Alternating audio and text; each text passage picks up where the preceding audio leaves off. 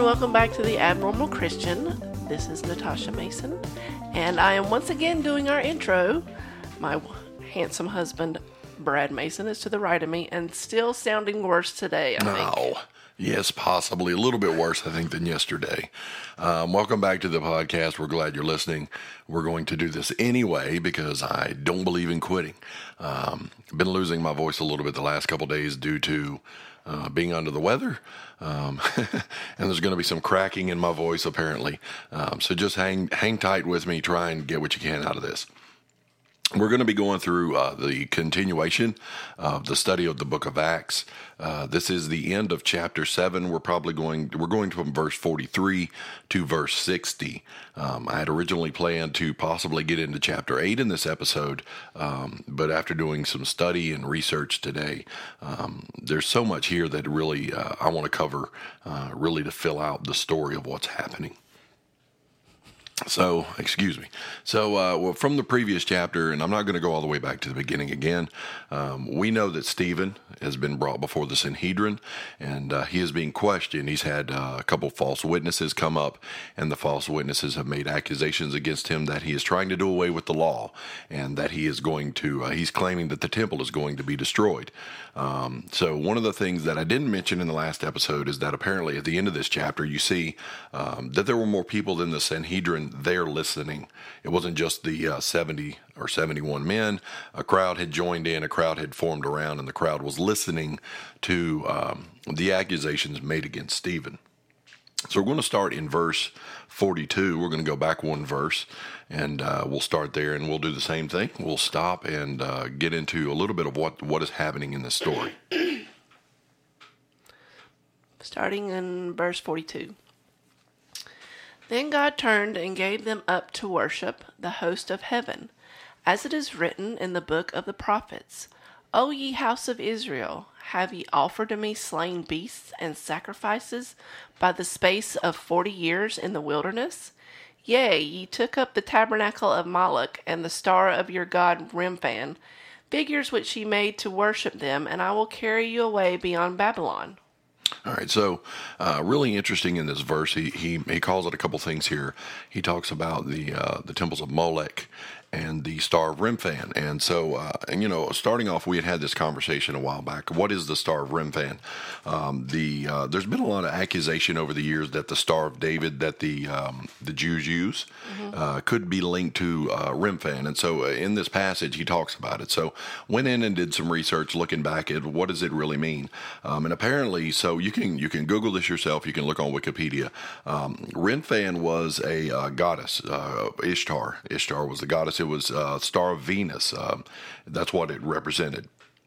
But it was an 8-pointed star, and it was very different. And I don't want to, I'm not impugning this at all, but it really looks like a Moravian star. It doesn't look like the Star of David at all. It is an 8-pointed star, and it's in its creation. It was in Babylon. It's from the Mesopotamian era, but it's a star of a pagan goddess. And what they had done, what the children of Israel had done, is that they had fallen into pagan worship, and they'd fallen into worshiping Molech, and they would even go as far as creating food like little cakes. They would make star cakes to this pagan god or goddess. You can look it up as a symbol of Ivana on Wikipedia, and you'll see an image there of the star. It's really interesting. But through history, this has also been used for some anti-Semitic things. People have really come against the Jews. Oh, you're using a pagan star for the Star of David, and that's not at all. It's not even in the same realm, because it's easy to find this information. So that's what he's talking about. They're really, he says, he's going to say, oh, go ahead. I'm going to let you read the next one. Okay, continuing on in verse 44. Our fathers had the tabernacle of witness in the wilderness, as he had appointed, speaking unto Moses, that he should make it according to the fashion that he had seen. which also our fathers that came after brought in with Jesus into the possession of the Gentiles. All right, so we're going to stop there. There is a translation error here. In terms, in a way, it's a translation error in the scripture, and it's not that the scripture is inaccurate. It's that the way the translators translated it, I think they misunderstood. I don't really know what they did. So in this verse, what he's talking about in the previous verse, he's saying that God was going to. He let them get caught up in Babylon. And the reason he let them get caught up in Babylon, Stephen's pointing this out, is because God is saying, I want to see if you can be delivered from Babylon and see if these false gods that you're worshiping, Ishtar, Molech, all these things, if they can get you out. And then he talks about them being in the wilderness, right? He's talking about the tabernacle in the wilderness. Tabernacle of witness in the wilderness. Right. This is the tabernacle that the Lord had given them instructions to build in the wilderness, because they wanted a place to worship the Lord. Here it says it mentions Jesus here, right? What does it say there? As he had appointed, speaking unto Moses, that he should make it according to the fashion that he had seen, which also our fathers that came after brought in with Jesus into the possession of the Gentiles. Right. So what he's talking about is this temple or this tabernacle that they had in the wilderness for 40 years. And then after that, they were brought into the possession of the Gentiles is when they went into the promised land. So Jesus himself was not there in the flesh when they went into the promised land. So why does it say Jesus there? Yes. So here's the reason it says Jesus in your Bible. If you're looking, you can look it up in the Bible. It's right there. There's two instances where the Bible says the word Jesus and it shouldn't. It should say Joshua. So it's because Joshua was there. When they go into the promised land, we know this. Joshua fought the battle of Jericho. So anyway, so the reason it says Jesus instead of Joshua is because, hold on to your pants here, people, in the actual Hebraic root tongue, the name of Jesus was Yahashua. Yahashua. We say Yeshua a lot, which is a current term, but his actual biblical Hebrew name was Yahashua. Translated into English, it translates into Joshua. So what happened here is the translators were translating the scripture, and in the Greek, when you read the Greek, the word for Jesus and the word for Joshua are the exact same word. So there's a lot of contention over the years about where the word Jesus came from. Because if you translate it from the Hebrew to English, you're going to translate it as Joshua. So what the scripture here should say is he's talking about Joshua. Hebrews chapter 4, verse 8 does the same thing. The story is talking about Joshua, but it mentions Jesus, and it's because they just mistranslated the name. Because in this instance, I'm not quite sure they were paying attention to the context of what was going on as far as they were translating word for word. So that's what's going on there. Continue on. Okay, I'll start again in 45 because we only got halfway through that verse. Which also our fathers that came after brought in with Jesus into the possession of the Gentiles, whom God drave out before the face of our fathers unto the days of David, who found favor before God and desired to find a tabernacle for the God of Jacob. But Solomon built him an house. Howbeit the Most High dwelleth not in temples made with hands, as saith the prophet. Heaven is my throne, and earth is my footstool.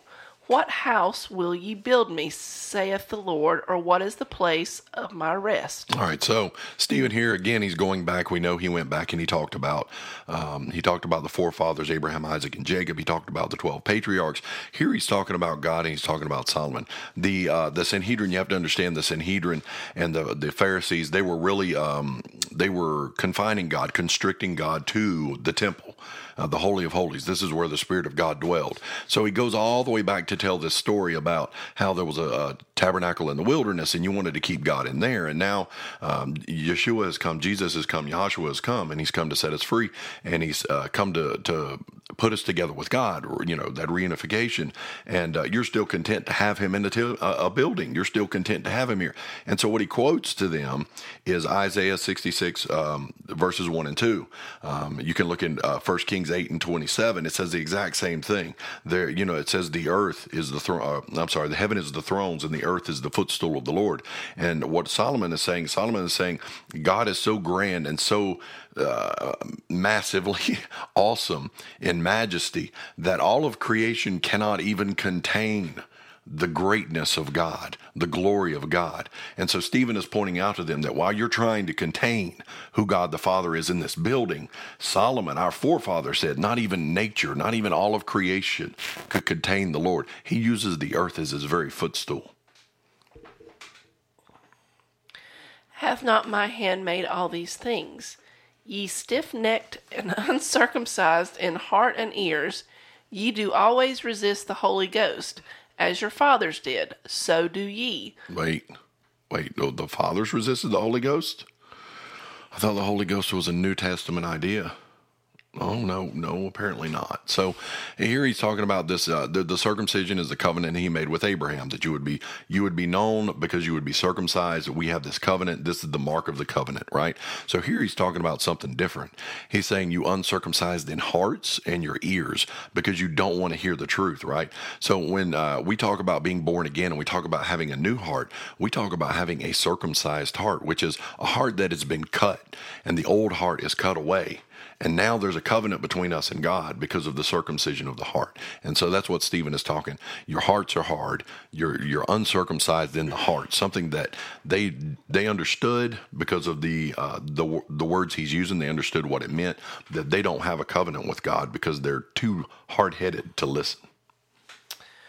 Which of the prophets have not your fathers persecuted? And they have slain them which showed before of the coming of the just one, of whom ye have been now the betrayers and murderers, who have received the law by the disposition of angels, and have not kept it. When they heard these things, they were cut to the heart, and they gnashed on him with their teeth. Right. So what we have here is we think of basically, he's saying all these prophets and all these people have come before, and he pointed it out. We did it. You did it with Moses. You did it with the forefathers. You did it with Joseph. You're doing it with Yeshua. You're doing it with Jesus. He's saying you've done this all our generations. You've gotten rid of. You've persecuted every prophet and every leader that has come along. You've persecuted them, and now and he makes a poignant point here. He calls them murderers. He's like, you have murdered, right? And I think Peter, it's interesting to me that Peter was willing to go so far with them, but Peter pushes them, but Stephen seems to push them a little bit harder. And because Stephen's pushing them harder, they're getting angry. So here in the scripture, it says that they gnashed on him with their teeth. And I think when we think of gnashing with teeth, we think of the scripture that says there's wailing and gnashing of teeth in hell. But in this context, what gnashing of teeth means here is that they ground their teeth. They got so angry, their faces are getting red, and they're grinding their teeth. And there are people who are talking back to him and calling him names. And there are people, so it's like giving. You ever heard of giving someone a tongue lashing? You don't actually take your tongue out and beat them with it. You speak to them. It's a figure of speech. Exactly. So this is a figure of speech here.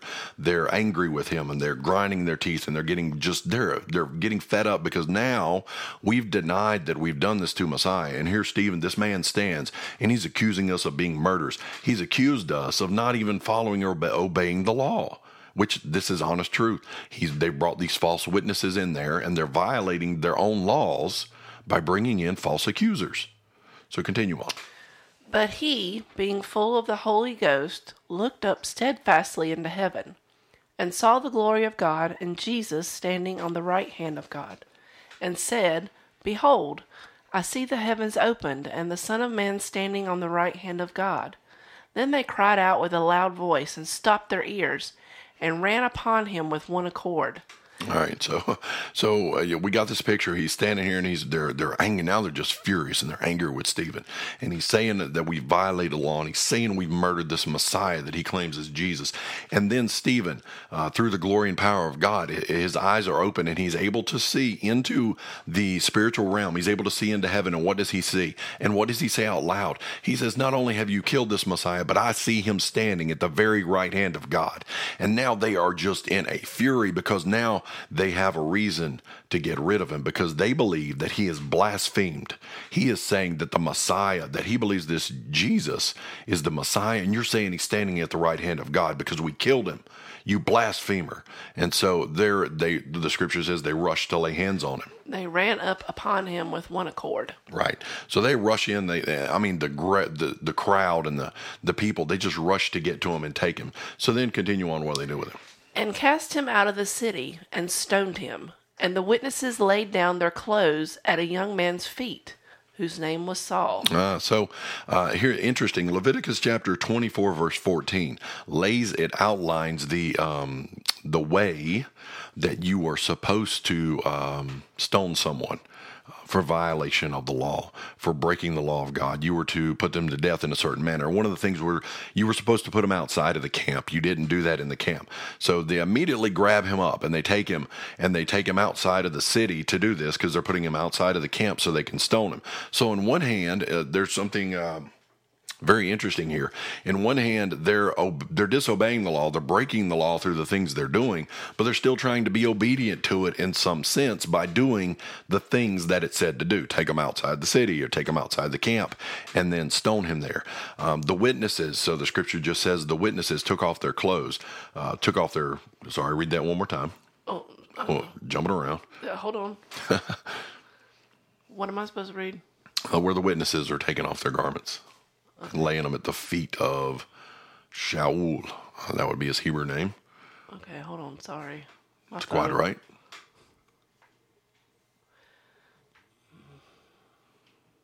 Anyway, so while she's looking for that, so they're taking off their garments. So this is an indication. Typically, you think about how you do it now. They did it the same way then. If you're going to do some work, say you're going to go chop some wood, or you're going to go outside, or you're going to go for a run, you're going to go for exercise, you would take off a garment because you didn't want to sweat, you wanted to cool off, and you wanted to have that ability to move about freely. So what does it say there?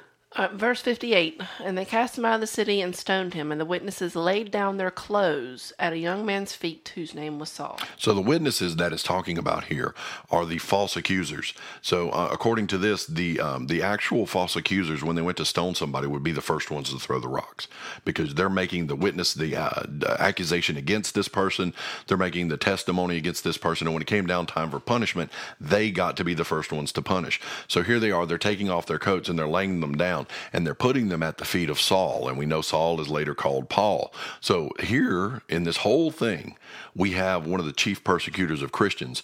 Saul is here, and he's witnessing this. This is the first time that this is going to happen to a believer, the very first time, other than Jesus himself dying on the cross. But this is the first one of the church who becomes a martyr.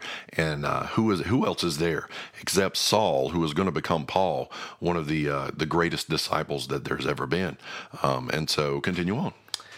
And they stoned Stephen, calling upon God and saying, Lord Jesus, receive my spirit. And he kneeled down and cried with a loud voice, Lord, lay not this sin to their charge. And when he had said this, he fell asleep. All right, so then that's the last verse, correct? Mm-hmm. So we're going to go back, I think it was 2 verses maybe above that. It says he prays. Basically, they're stoning him, and Stephen cries out and he prays. And to read that, he says... And they stoned Stephen, calling upon God and saying, Lord Jesus, receive my spirit. So they stoned Stephen, and this is where, this is, you're not going to believe this. But anyway, so it says they stoned Stephen, calling upon God, and he cries out to the Lord Jesus, right? That's what it says in the verse. If you go through and you look at the actual original text, it does not say... and he cried out to God. It doesn't say that. That's not in the every commentary that I've read, and I went through at least 14 different commentaries on this. Schofield, I mean all of them. Every one of them says, we don't know why this is in there. We don't know why the translators added that he was calling out to God. What he was doing here is they were stoning him, and he was praying directly to Jesus. And he was commending his spirit into the hands of Jesus himself. So the translators, what I think they probably did was they assumed that Stephen is praying to God, and so he's speaking in the name of Jesus. And so they added that part to the scripture verse there. But that's not actually in any of the original text. But it's there, so I don't know. And honestly, that's a nitpicky thing, right? Because Jesus is God and God is Jesus, Father and the Son are one. But again, I don't know why they added that. So interestingly enough, you see something here at the end where they're stoning Stephen, and he's praying and he's commending his spirit into the Lord, and he's saying something. He doesn't want the Lord to hold this against them. He doesn't want the Lord to seek vengeance on them for what they're doing, because I think Stephen understood the same thing that I keep saying, is that even our enemies, when you die, death is eternal. It's fine. It continues on forever. It doesn't stop. And so if we wish someone to die, or we wish that God would exact vengeance on this person, Lord, kill him. That's an eternal state. There's no repenting out of that. Once you're dead and you're in hell, that's it. You're not getting out. And Stephen knows this. This is the same thing Jesus prayed when he was on the cross. And so he is emulating Christ in the same fashion. He's saying, Father, forgive them, for they don't know what they're doing. And Stephen is saying the same thing. Lord, don't hold this against them. Please don't hold this against them, because these men could walk away. And what would have happened if the Lord had held this against them? Saul would have never become the man he needed to be. It's these kind of instances that help Saul, when the Lord calls him, make that transition, because he knew what they had done. And if the Lord had held it against him, he may have never become Paul. He's laying a foundation. Correct. So at the end of this verse, the end of this chapter, the last verse, can you read that for me? And he kneeled down and cried with a loud voice, Lord, lay not this sin to their charge. And when he had said this, he fell asleep. Right. So one of the things you have to understand about Hebrew writing in this time period is that it doesn't mean that he did not feel pain from the stoning. Stoning's a brutal thing. You got to think about stoning is really brutal. The way to die from stoning is primarily going to be being struck about the head. If they're throwing rocks at your body, your internal organs will get damaged. But it's going to take a long time. They're going to have to drop a boulder on you to kill you. So you're getting hit in the face, and you're getting hit in. This is brutal. This is not anything pretty. This is very up close and personal. Yes, very ugly way to kill somebody. And here he is, and he's dying, and Scripture says there he fell asleep. In the original, when they would talk about people dying in the Old Testament, they would say they fell asleep as a way of honor, as a way of respect, that this person has passed away peacefully. And so Stephen is here. Maybe he's knocked unconscious or whatever it is. But the writer Luke is saying that he went away peacefully, and it was just like he fell asleep, and he was gone. So one of the things I want to point out here too at the end of this, so Stephen is the first martyr of the church. He's the first man to be killed for the gospel of Jesus Christ. They did not have a trial for Stephen at all. Same thing they did with Jesus. Stephen is, he's accused. He makes them angry, and they kill him, which is frenzy, which is a violation of the law itself. They were supposed to have a trial, but they did not have a trial. And so you're looking at this, and it's just like you're taking them outside of the city, outside of the camp, as the law commands you to do, but you're violating the own law because you didn't even give them a trial. You just killed the man, which is just crazy. So here, the commentaries and a lot of the scriptures here that you go back and you read different people talking about, and they say this is probably a crowd of people who've gathered, and they're wanting his blood. They're wanting him dead. Don't really even know if the Sanhedrin even took part of this. They usually stood back and watched. They were the judges who stood back, and the people could be the executioner in these instances. And so Stephen is put to death here, and it's appalling to think that he's stoned to death. It's crazy. Now, the one thing I want to point out that flies in the face of everything we hear in current society today is Stephen was never resurrected. Now, wait a minute. Stephen was a holy man. Stephen was one of the few of the 7 deacons that was chosen. He was the top of the deacons that were chosen. Stephen stood here and preached the word of God, and he preached the law, and he preached the prophets, and he told the Sanhedrin the truth. And he was stoned and killed, and you don't read any more scripture that says somebody walks up and resurrects Stephen from the dead.